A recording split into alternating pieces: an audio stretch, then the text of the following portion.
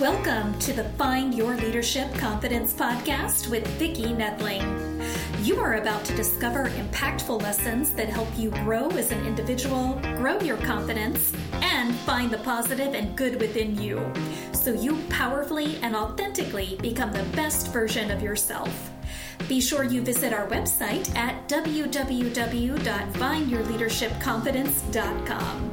While you're there, subscribe to us via your favorite network. Now tune in, get ready, and enjoy the journey of emerging as a leader of exception in the 21st century. Welcome, everyone, to the Find Your Leadership Confidence podcast. I'm your host, Vicki Nedling, coming to you from Roswell, Georgia. The goal of this podcast is to bring topics and guests that will empower you to grow your business and take your business or your life to the next level. Today, I'm very excited to have Farah on as a guest. And let me tell you a lot about Farah because she's got a great bio. Farah, who is Farsi, is it Parsi? Farsi. Yeah. Parsi origin, born in London, but raised in North India, where she was educated at a Catholic convent in a historic Muslim city surrounded by Hindu mythology. She is a British national with an Indian heart. She has embraced the different facets of her identity and considers herself a citizen of the world with the ability to straddle different cultures and geographies with ease. She works in the banking industry, where she started as a trainee aged 18 in London, having built her career over a span of 30 plus years across continents. In her personal life, following the uniquely untimely loss of her mother, Farah, struggling to reconcile the mysteries of life and death, embarked on an inward quest to find the strength to overcome the traumatic family tragedy and other significant life challenges. Through self-healing practices, ranging from baking to yoga, Farah has been able to find a positive conduit to channel her loss and pain, finally arriving at a place of equanimity. Farah is based in Dubai, where she has lived for the last 2 decades. She has 2 adult children who are embarking on their life journeys. In her spare time, Farah is an avid baker and dreams of owning a cafe one day. Her other passion is yoga, and she can often be found on the mat at a class across Dubai. Our theme for today is how life lessons can teach us to overcome tragedy. Please join me in welcoming Farah Fleischer. Hello, Farah. I just love the beginning of how you have been so many different cultures in your life and really in a short time too. I just think that you bring so much to a conversation when you have this breadth of experience and exposure to different ways of life. So I'm so excited to hear what you have to say today. Thank you, Vicki, and thank you for hosting me, and hello to all your listeners. And I was listening to you say it, and it sounded like a mouthful, but it is true. It gives you a very different perspective and a different lens on life when you've been exposed to just a very varied upbringing with different influences. So very true. Well, we gave away the easy question that I have for you as to where you live in Dubai. So we'll have to skip that one. But it's what is life like in Dubai these days? Wow, it's heating up. I have to say it's hitting the 40s, so it's a little bit warm. We're entering the summer, so it's not going to be a bundle of fun for the next few months, but anytime after October, it's glorious and it's lovely. Yeah. It's fast paced, as I'm sure everyone can imagine. but it's been a great home to me and my children. And I've been here 22 years, as you said, 2 decades. So Dubai is definitely home and my base, but I'm equally at home in India and I'm equally at home in London. So home is movable, shall we say? It shifts. You still Yeah. have a lovely London accent, though. Thank you. Thank you. All right. So, as we mentioned, you have a very impressive cross-cultural background. You have been born in London, you were raised in North India, and as we said, you had those different influences of religion. How did you embrace those different facets of your identity? And you talked about considering yourself a citizen of the world. And so, why do you do that? Why do you feel that way? It's a really interesting question. I think it's very easy if you go online to fill out a form. We're categorized by ethnicity or by the country of origin or by our religion. And I always have to take other because I don't conform. And that's absolutely okay. We can be the sum of our parts. We don't have to be any one particular kind of person, ethnicity, or means nationality is your passport, and that's all well and good, but that doesn't define who I am in its entirety. So, yes, I carry my British passport, but I speak Hindi. I'm at home in India. I'm equally at home in Dubai. And it's about the sort of assimilation of all these experiences. And as you get older, I think you get more comfortable in your skin and you're okay to say, this is me. Mhm. I may not be, pure any one thing, but I am who I am through the combination of my experiences. And you embrace that difference and Yeah. you embrace that point of view. And then you're quite proud to say, I'm a citizen of the world because you can relate to people at different levels and Yeah. you can relate to multiple points of view because you've either experienced it or you've been, submerged in that culture to understand a different point of view. So I So think true. yeah, I just think, and especially with time and with age and with experience, you become a little bit more comfortable in who you are. Absolutely. And I used to I'm from Pittsburgh. So if you're at all familiar with Pittsburgh, we used to be the home of Heinz Okay. ketchup. And Yeah. it was Heinz 57. So I don't have near as many cultural background things as you, but I have a lot of different things, not just one country that my grandparents were part of. And so we used to say that we were Heinz 57 kids. Well, there you go. That's an Yeah, identity. yeah, There there you you go. go. But I think you do, as I mentioned earlier, I think when you allow yourselves to be immersed in these different cultures, it really makes you so much more um, interesting, rich, and I think the appreciation that you have makes you be able to be a better communicator whenever you're talking with these different people that you meet, the diverse world that we live in.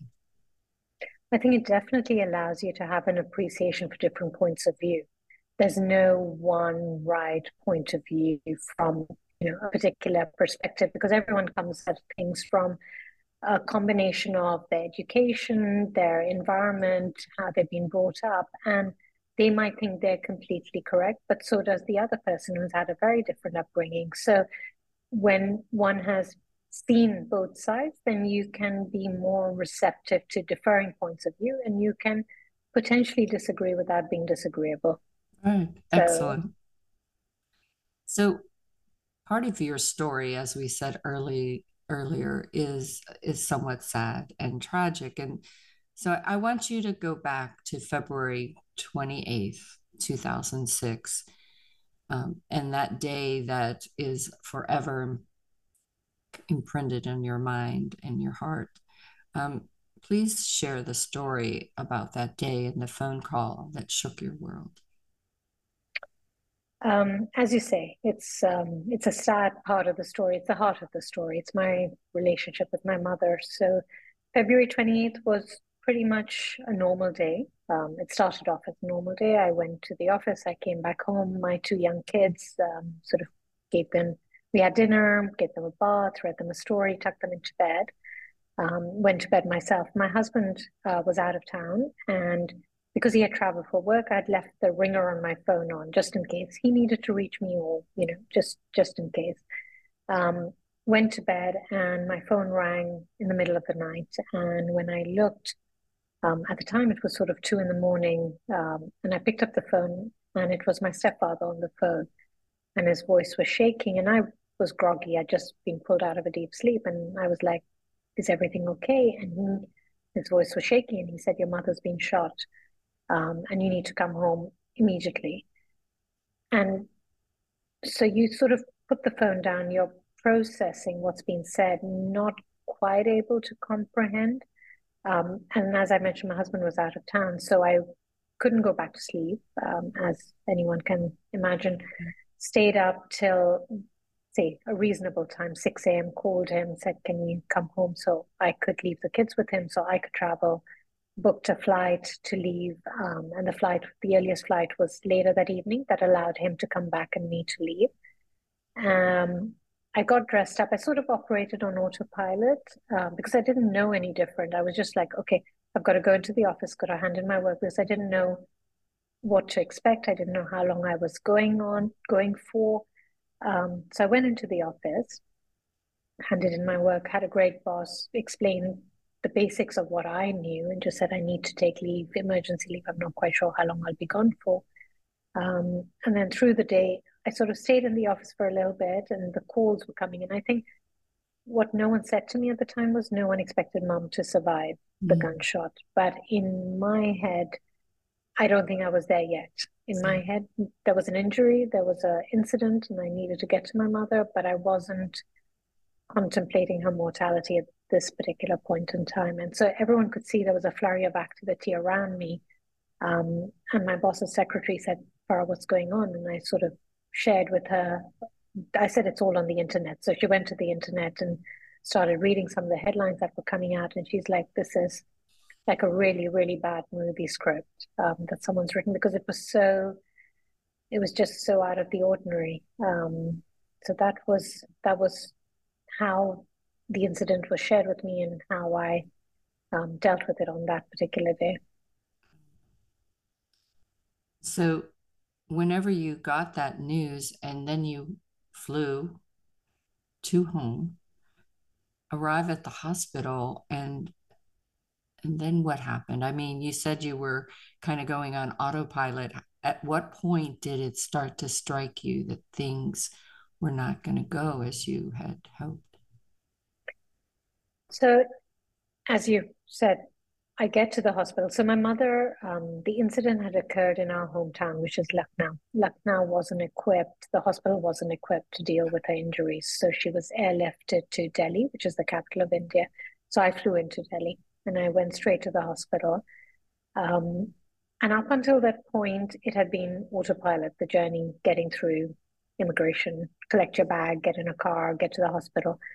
And then when I arrived at the hospital, I was greeted by my stepfather, who, had spent the whole night in the hospital, had flown, was clearly, harrowed. And as I entered, there was the whispering, the friends and the relatives who were there were all subdued and whispering. And there were the tears, and there were people coming out to hug me and, saying, sort of not condoling, but almost trying to comfort me and prepare me for the inevitable. And there were the doctors looking very grim and somber. And then my mother was in the intensive care unit. So by the time you've scrubbed and put on the gown and put on the shoe covers and your gloves and your hair cap, and you walk in, and that's kind of when it hits you, because up until that point, I didn't have a visual. I didn't have a visual reference at all of what to expect. And that, I think, is when, it just sort of slams into you that this is very real and really, really serious. Yeah. And I think that, I know whenever I had my mom have an incident where I wasn't sure what was going on. Your heart starts to ache, but it's almost, and I don't know if it's the mother instinct in us, but I was trying to always think, how can I fix this? And I wonder if that went through your mind as you're looking at her in that state that she was in. What can you do? Or, how good How are these best? doctors? Yeah, no, absolutely. And there was even the day before I flew, there was this debate. Is this the best hospital? Do we have the best Yeah. doctors? Is this the best town? Is this the best course of action to take for her? And then, your listeners will see through the journey and the story that mom survived for a period of time, and sort of started improving. And part of me was like, okay, if she comes Mhm. out, she's going to need physiotherapy, then I need a flat, and the flat has to have a ramp, and she wouldn't be able to climb stairs. So, as you say, that fix it part of you or the Mhm. solution part of you kicks in, and you're like, how do I make good of this situation that we find ourselves in, and how can I help, just ease the way, if you like, for whatever's to come? And I don't know that we talked about, but your relationship with your stepfather, was it one that you you felt closeness enough to him to try to console him, or how was that situation? Um, so our relationship wasn't, we weren't very close with me Mhm. growing up. But I think in that moment, you put all differences aside because Mhm. everyone's sort of pulling for the same outcome. Everyone's rooting for mom to survive. Everyone's trying to rally everyone for her to get better.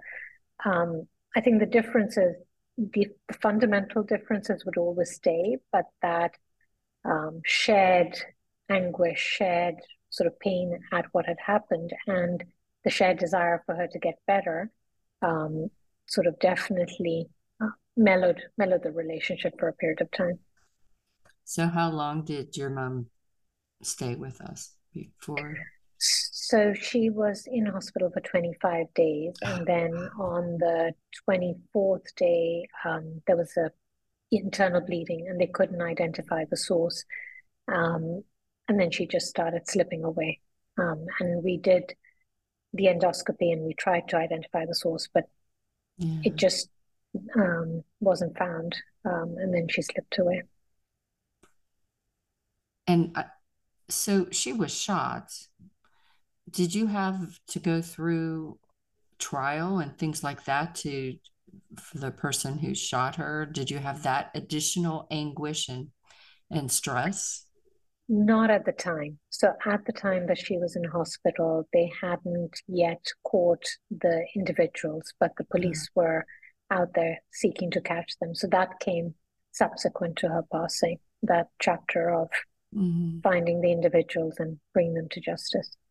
So that's interesting because you go through all this pain in that moment, and now when trial does happen, you have to re-engage all those feelings again. Correct. Yeah. It is not easy and it is hard. But there was a lot of pressure on the police to Mhm. bring the perpetrators to justice and find them because they had absconded, then run away, and the news was breaking across the wires everywhere. So the police were definitely out looking for them. But that sort of came after we had um, passed the 25-day mark and mum had passed. So, as I was reading your bio, you shared that your mom used to say, "We choose our lives for the lessons we learn." I'll say that again because I think it's a great quote. We choose our lives for the lessons we learn. Um, you said you struggled with that, but have you been able to overcome the hardship, the loss, the heartache, and emerge stronger from this horrible experience that you lived through? So while I was growing up, if there was anything that I was struggling with, even if I was mad at my mom, she was like, "Remember, you chose me. You chose this life." And we used to laugh about it and joke about it. And she would always try and remind me if I was going through a challenge that it's a lesson there to teach you, and you will come out stronger. And as again you get older, you look back and you gain more perspective on the sort of earlier part, your earlier years, and you look at it and you think, okay, I must have had that challenge to learn the lesson that I've learned that I can apply today and use in my life going forward. When mom passed, no amount of, people say things happen for a reason. I could not find any reason why something like this might have had to happen. But have I learned tools, or have I gained a perspective on grief? Have I learned to be able to handle my emotions? Have I emerged a little bit stronger? For sure. I would say for sure.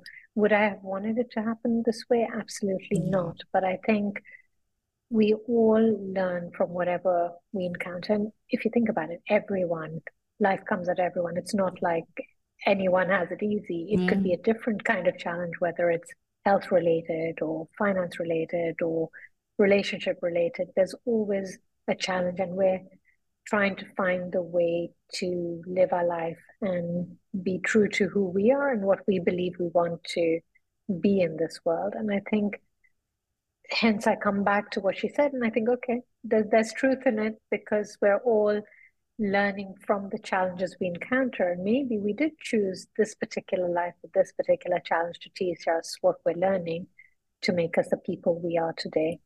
So yeah, definitely absorb the wisdom in that statement and hopefully embody some of that in who I am today. And these lessons you learned, also you had small children then. How has this experience affected them, and how have you been able to help them through the tragedy as well? So I think when it happened, because they were so young, they were shielded from everything that was going on. They were not exposed to, the press or the mayhem or the group. So for them, it was the loss of a grandma, but they didn't have everything else associated with it. So it was the loss, but not the big incident, if you like. And they were very young. So it's only, again, as they've grown older that we've been able to talk about it. They've obviously read my manuscript, so they're aware. And many years ago, I did tell them about the actual incident, so they're aware. And as children in this day and age, they're never far from a computer and with access to news information, news wires. So it's easily accessible to them. So again, it was about putting it into perspective that this is not normal. This was not a normal incident. So it's not about normalizing it, but it's about helping them understand that their grandmother was standing up for something she believed in. So she was very, very brave and very courageous in the eye of personal adversity, right? And there was threat to life, and yet she stood her ground and stood for what she believed in. So it's about taking that lesson from it whilst making sure they're honoring the memory of their grandmother. So in your book, you mentioned that it's difficult to accept that you could have chosen to have your mother shot, your father abandons you, or your stepfather rejects you. How did you deal with such displacement and fear of rejection? And have you come to terms with saying that your mother taught you a great lesson? It's again about the sum of your parts. So I think part of my lesson, perhaps in this life that I appear to have chosen, is about independence and self-sufficiency and courage. And not having a father figure when I was much younger was quite distressing. And I recall, being a young child and crying over the loss or not having a father present. And I remember getting quite emotional if I ever had to say to someone, my parents are divorced, the words would stick in my throat a little bit. Mom's loss, again, out of my control. Nothing I could have done to change that outcome. And again, it's about finding your courage within. It's about finding your strength within, because I don't have a present father. My mother, who was my foundation, is no more. So it's about, again, who am I, and can I stand on my own and be my own foundation and find the strength within me to, just rely on myself to a lesser or greater degree. So I think it's definitely about sort of absorbing the lesson there is, finding the courage, finding the strength, finding the things that motivate me, finding the things that give me happiness, finding the things that give me joy and allow me to carry on without carrying the negative aspects of whatever might have happened in my childhood, because I don't need to be defined by that. That was part of my upbringing, but who I am today, back to some of my parts, those experiences have made me who I am today, and hopefully a little bit stronger, a little bit wiser, a little bit grayer, but here I am today. A much stronger, vibrant woman, I am sure. I kind of have a sense of that independence. So how is it in marriage being this strong, independent woman? Well, your readers will get a taste of it in the book, because that unfortunately, that marriage also did not last the test of time, but that's unfortunate, and that's perhaps book two. So maybe there's another story to tell. There's a challenge for you. Yeah, for sure. And it is true, and it is sad that oftentimes strong women do not every man is able to cohabitate with a strong woman. We'll be polite, Vicky. We'll be polite. All right, it's time now for us to go ahead and share my screen so that you can get the information and learn more about how to get Farah's book. For those of you that are listening, as I remind you each time, you should have already had a pen and pencil to take notes throughout this wonderful conversation we had. But if you didn't, go grab a paper and pencil right now, or pen. I'm going to read the website for Farah. And as I always mention, the information will be on my YouTube site as well as my personal website. So findyourleadershipconfidence.com. The website is, I should have given you enough time to get that pencil. All right, here we go. https://www.farah, F-A-R-A-H, press, Press.com. That's farahpress.com. She is on Instagram, and that is farah.press. Again, on Instagram, it's farah.press. And I'm going to let Farah talk to you a little bit about her book and the chapter that she is going to be giving you for free if you go to farahpress.com. Go ahead. Thanks, Vicky. So hopefully you all will have noted it down. Otherwise, if you have your phone, take a screenshot. That's what I tend to do if I don't have a pen and paper. Farah Press, when you go on the website, you'll get access to resources and the photographs that are in the book as well. You'll see them in color. So hopefully it brings the book to life for you. You get the first chapter for free when you sign up. I invite anyone who's listening and who would like to share their stories with their mother-child. We all have stories, right? It's the most fundamental of our relationships. So would love to hear any feedback that you have. Very, very welcome. There's some recipes on the website and some books and other websites that I might have referred to as part of my journey that I'm sharing if you're interested, and just look forward to the engagement and hope to hear your feedback. Would you remind everybody the name of the book? Sure. So the name of the book is Meher and Me. My mother's name was Meher, so it's Meher and Me. It's a very personal biography and a memoir, and it pays homage to my mother, who was a force of nature and a very courageous lady. So I really hope you enjoy reading it. So please, if you go to read that free chapter, please go and make comments back to Farah so that she can get insights, and encourage her to write that second book too. Okay. Yeah, there's a story there for sure. Well, it has been just wonderful hearing your story, as I knew it was going to be so interesting to hear. And I am so proud of how you have become this wonderful independent woman. I look forward to reading more of your book and looking for that second book. We'll just have to have you back on when you have that second book out.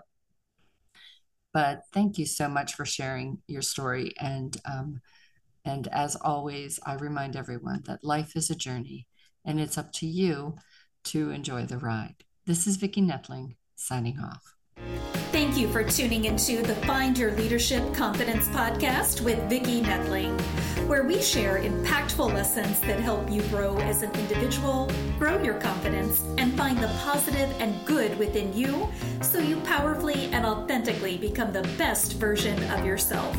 Remember to visit our website at www.findyourleadershipconfidence.com and enjoy even more great episodes like this one. Again, while you're here, subscribe to us via your favorite network. We look forward to seeing you next time on the Find Your Leadership Confidence podcast.